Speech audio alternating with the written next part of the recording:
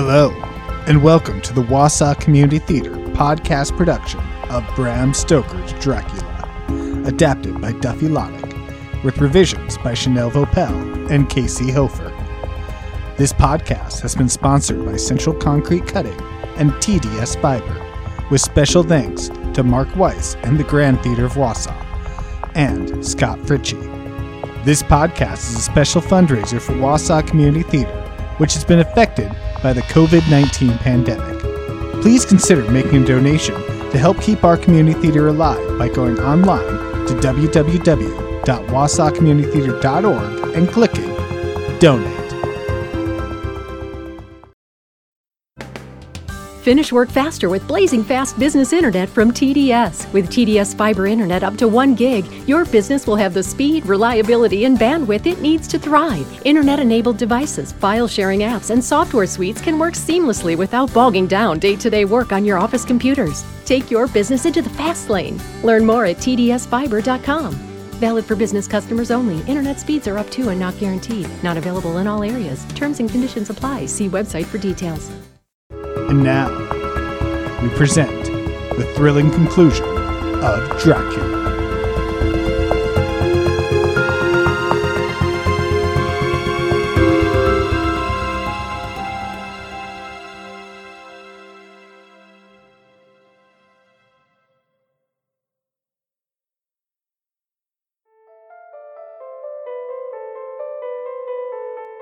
Jonathan Hawker's Journal, 4th October. We returned to the asylum, and the professor fixed up the room against any coming of the vampire. Quincy, Arthur, and I arranged that we should sit up, dividing the night between us and watch over the stricken lady. That evening, we met again in the conference room, unsure what our next step against Dracula would be. Just then, Mina surprised us all by coming into the room. I have an idea. Oh, my dear Madam Mina, the roses are back in your cheeks. We have our dear Mina, as of old, back to us today. I want you to hypnotize me. I feel I have some strange psychic connection. Is such a thing possible, Professor? That could be. I have not read on the exact ritual he put you through, but it is worth the try. He pulled from his pocket a watch hanging from a chain, and holding it up to Mina, swung it as a pendulum in front of her eyes as she watched. Gradually her eyes closed, and she sat stock still.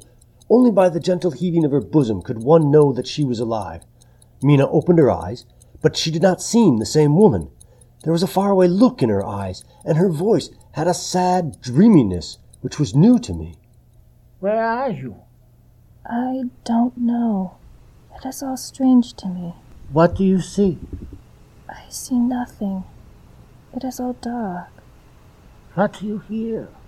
The lapping of water. It is gurgling by, and little waves leap. I can hear them on the outside. Then you are on a ship? What else you hear? The sound of men stamping overhead as they run about. There is the creaking of chains. What are you doing? I'm still.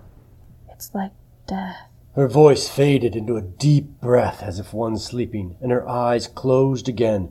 She lay like a sleeping child for a few moments, and then with a long sigh, awoke. So he's fled? He's gone? There's not a moment to lose. I may not yet be too late. But why? Because he can live for centuries, and we are but mortal men. As long as he stalks the earth, there will be other Lucys, other Minas, more victims, and it is in our power and our duty to stop him now. But how would we even know where he's going? To Transylvania, his castle. It's the only place he can go. I know the way. It's all in my journal. I'll pay for everything. I haven't told you, but my father, Lord Godalming, has died. That is why I was so absent during Lucy's last days. Arthur, I'm so sorry. I had no idea. With his death, I inherit his title and his fortune, and I promise to use every last bit of it to ensure the world can be rid of this evil. I couldn't believe it, but before my very eyes I saw Arthur change, suddenly full of sureness and valor. Van Helsing spoke first, and spoke true. Oh, hail Lord Godalming! Lord Godalming! Lord Godalming! Lord Godalming! Lord Godalming, my great friend. Mina's Journal, 5th October. Dr. Van Helsing discovered the ship Dracula had gained passage aboard the Serena Catherine, and was told by a sailor that he'd carried aboard a large wooden box. He was sailing towards Transylvania, as we had ascertained. We planned to follow to see if we could beat the Count to his castle. There was debate as to whether I should go along. The Tsarina Catherine has left the Thames yesterday. It will take her at the quickest speed at least 3 weeks to reach Varna. But we can travel overland to the same place in 3 days. I think we 4 can get ready and set out on our journey. We 4? Of course. You must remain here to take care of your so sweet wife. I believe we should consult with Mina about that. If it be that she can, by our hypnotic trance, tell what the Count sees and hears, it is not more true that he will have hypnotized her first, compel her mind to disclose to him what she knows. You must take me with you. I am safer with you, and you shall be safer too. But why? You know that your safety is our solemnest duty. We go into danger, to which you are or may be more liable than any of us. I know. That is why I must go with you. When the Count wills me, I must come. If he tells me to come in secret, I must come by wile. But I may be of service to you, since you can hypnotize me and learn that which I do not even know. But please, promise to keep me ignorant of your plans. You are most wise. You shall come with us, and together we shall do that which we go forth to achieve. In the morning we leave for Varna. There must be no chances lost, and in Varna we must be ready to act the instant the ship arrives. What shall we do exactly? I shall not wait for any opportunity. When I see the box, I shall open it and destroy the monster, though there were 1,000 men looking on, and if I'm wiped out for it the next moment. Good boy, brave boy, God bless him for it. Believe me, none of us shall lag behind or pause from any fear. We shall be armed in all ways, and when the time for the end has come, our efforts shall not lack. Just then, a terrible thought entered my mind. You must promise me, one and all, even you, my beloved husband, that should the time come, you will kill me. When I am so changed and thus dead in the flesh that it is better that I be dead, then you will, without a moment's delay, drive a stake through me and cut off my head, or do whatever else may be wanting to give me rest. How can I make such a promise? You too, my dearest. You must not shrink. You are nearest and dearest in all the world to me. It is men's duty toward those whom they love. If I must meet death by a hand, let it be at the hand of he that loves me best. I shall swear.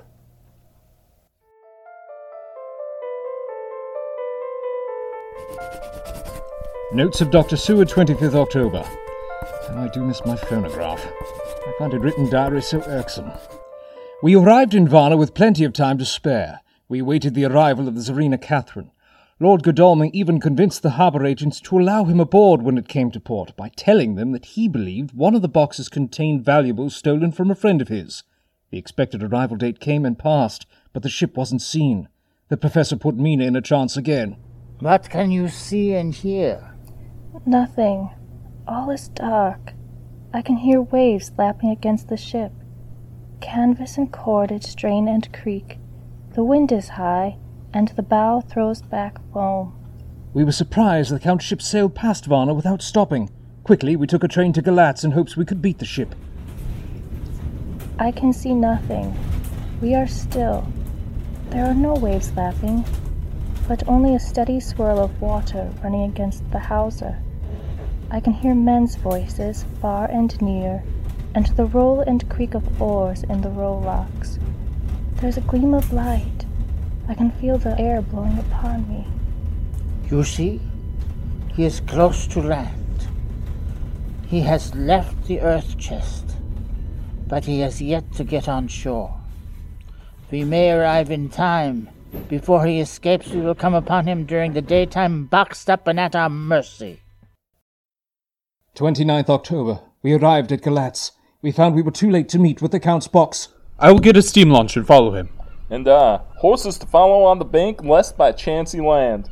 Care to come along, Jack? It'll be like old times. Of course, partner. Good. Both good, friend Harker. You go with friend Arthur because you are young and brave and can fight. Madam Mina will be my care. I am old. My legs are not so quick to run as once. I will take Madam Mina right into the heart of our enemy's country. Mina Harker's journal. We arrived at Veresti at noon. The professor went to get a carriage and horses. We got to Borgo Pass just after sunrise. This is the way. How do you know it? Has not my Jonathan traveled it and written of his journey? You are right once again, Madam Mina. In the evening, the professor built a fire to warm us. He drew a circle round me, big enough that I may be comfortable, and broke the wafer and created a holy circle with it. Wheeling figures of mist and snow approached us, but with keeping out of the holy circle. There before me, in actual flesh, the 3 women that Jonathan saw in the room, when they would have kissed his throat. They called to me. Come, sister, come to sister, come, sister, come to us. Van Helsing seized some wafer and advanced on them towards the fire. They could not approach him whilst he was so armed. They laughed their horrid laugh. They backed off and left us be. And so we remained till the red of dawn fell through the snowy gloom. I will go to the castle. Stay in the circle, you will be safe. And off he disappeared into the snow. I waited for hours until he finally returned. I have sealed the tomb for all time. Never more can the Count enter their own dead. Now we need only wait for my husband and the others to arrive. We found a wonderful spot, a sort of natural hollow in a rock. Van Helsing took his field glasses from the case. He stood on top of a rock and began to search the horizon. Look, Madam Mina, look! I could see the river lying like a black ribbon in kinks and curls as it wound its way. Straight in front of us came a group of mounted men hurrying along. In the midst of them was a cart. On the cart was a great square chest. My heart leapt, for I knew the end was coming, and while I knew that at sunset the Thing, which was all then imprisoned there, would take new freedom and could elude all pursuit. Look! See 2 horsemen following fast. Coming up the south, it must be Quincy and John. I looked around, and I saw on the north side of the coming party of 2 other men. One of them I knew was Jonathan. The other must have been Lord Godalming. They are converging. When the time comes, we shall have the gypsies on all sides. Every instant seemed an age whilst we waited. The wind came now in fierce gusts. Closer and closer they drew. The professor and I crouched behind the rock and held our weapons ready. I could see that he was determined that they should not pass. Quincy and I rode up alongside the caravan with our Winchester rifles drawn. Halt! The gypsies may not have known the language, but instinctively they reined in, and at that instant Lord Godalming and Jonathan dashed up the other side. Dr. Van Helsing and I rose behind the rock and pointed our weapons at them. The leader gave a command, and the gypsy party drew every weapon they had and held themselves in readiness. All 4 men threw themselves from their horses and dashed towards the car. Seeing the quick movement of our parties, the leaders of the gypsies gave a command, and as men formed themselves around the cart, I pushed past the men and jumped onto the cart, and with a strength which I knew not I had, raised the great box and flung it to the ground. Mr. Morris had to use force to pass through his side. The gypsies attacked wildly as he sprang beside Jonathan, who by now had jumped from the cart.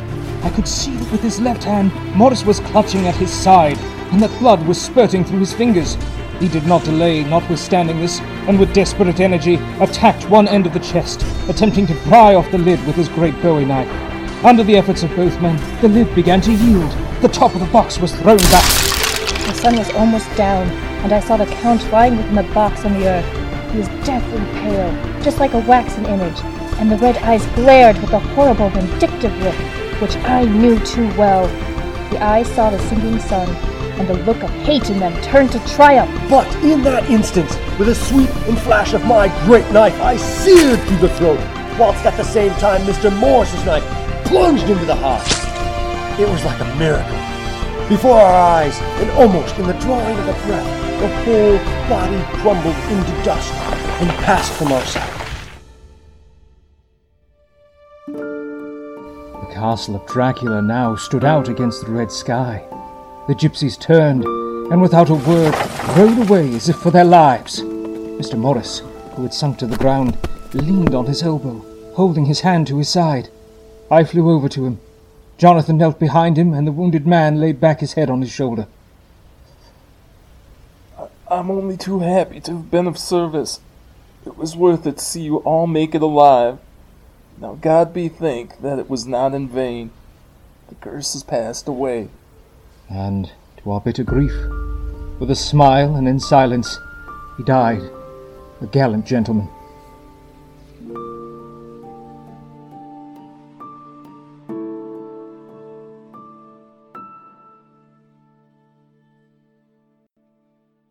It was 7 years ago that we all went through the flames, and the happiness of some of us since then is, we think, well worth the pain we endured.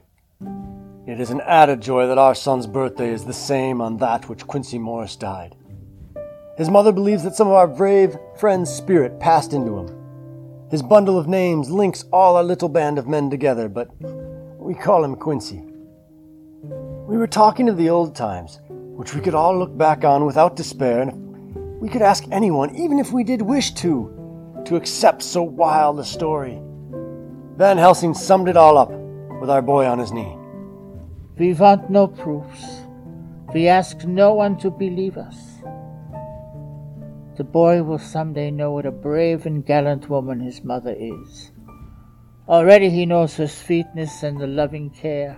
Later on he will understand how some men so loved her that they did dare much for her sake.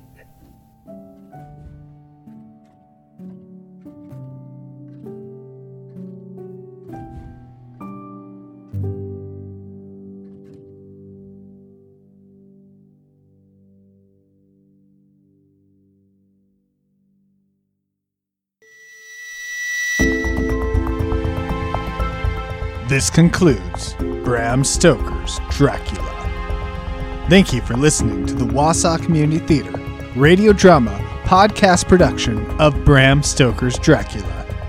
The cast in order of appearance is Aaron Kremen as Jonathan Harker, Dylan Sleeper as Arthur Homewood, Sean Caldwell as Dr. John Seward, Chad Lurson as Quincy Morris, Jacqueline Newell as Mina Harker, Larry Kirchkastner as Professor Van Helsing, Sarah Stavrin, Rebecca Bonkowski, and Nicole Stevens as the Brides of Dracula.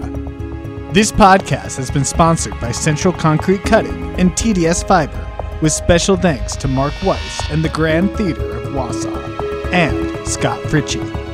This podcast is a special fundraiser for Wausau Community Theater during the shutdown caused by COVID-19. As you know, theaters around the country have been forced to close their doors due to this pandemic.